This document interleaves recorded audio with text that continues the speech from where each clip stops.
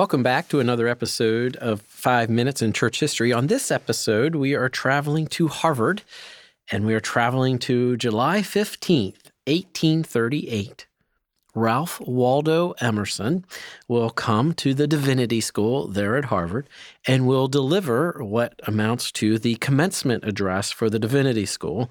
And it has taken its place as a significant essay both in American literature and American history and is simply known as the Divinity School Address. In this work, Emerson begins with quite a descriptive statement of the moment. In this refulgent summer, he says, "It has been a luxury to draw the breath of life. The grass grows, the buds burst, the meadow is spotted with fire and gold in the tint of flowers. The air is full of birds and sweet with the breath of the pine." And so Emerson sets the stage for us. In the Divinity School Address, he sets about simply dismantling every single doctrine of Orthodox Christianity. The two that Emerson goes after the most are the doctrine of Christ and the doctrine of Scripture. It is very fascinating what Emerson has to say about Christ. In the Divinity School Address, he says, "Jesus Christ belonged to the true race of prophets. He saw with open eye the mystery of the soul, drawn by its severe harmony, ravished with its beauty. He lived in it and had his being there. Alone in all history, Christ estimated the greatness of man. One man was true to what is in you and me.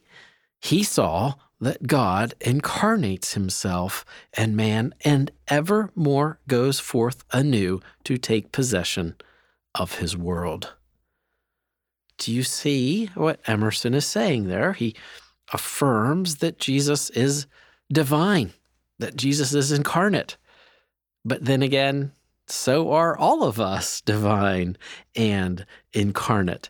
In fact, he goes on to say that these doctrines of the deity of Christ are a distortion and that the memory of Christ suffers in these distortions. And then he has this to say about Scripture. He says, "I look for the hour when the supreme beauty which ravished the souls of those Eastern men, and chiefly of those Hebrews, and through their lips spoke oracles to all time, shall speak in the West also. The Hebrew and Greek scriptures contain immortal sentences that have been bread of life to millions, but," and there really should be no but there, but there's a but they have no epical integrity. They are fragmentary and are not shown in their order to the intellect. I look for the new teacher that shall follow so far those shining laws that he shall see them come full circle. So Emerson is looking for a new teacher because the Bible simply is not worthy. Well, this address, this Divinity School Address, came at a very crucial time. Unitarianism had largely overtaken the formerly Puritan Boston and the formerly Puritan Harvard. In fact, even a century earlier, Jonathan Edwards was complaining of Harvard slipping. But by the time we get to the 1830s, we see Harvard in the grip of Unitarian thought. Emerson wanted nothing to do with Unitarianism. At one point, he called it a corpse-cold religion, the rationalism of it. Emerson was swept away with the romantic ideals and the romanticism of England, and he brought that in the guise of transcendentalism to an American context. But make no doubt about it, the Divinity School Address was a line in the sand. Just sad to say, the line was in the entirely wrong place. Well, I'm Steve Nichols, and thanks for joining us for 5 Minutes in Church History. Here's a quote from Anselm, a prayer.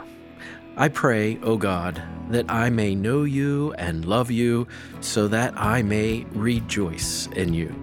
Let the knowledge of you grow in me here, and there in heaven be complete. Let the love of you grow in me here, and there in heaven be complete."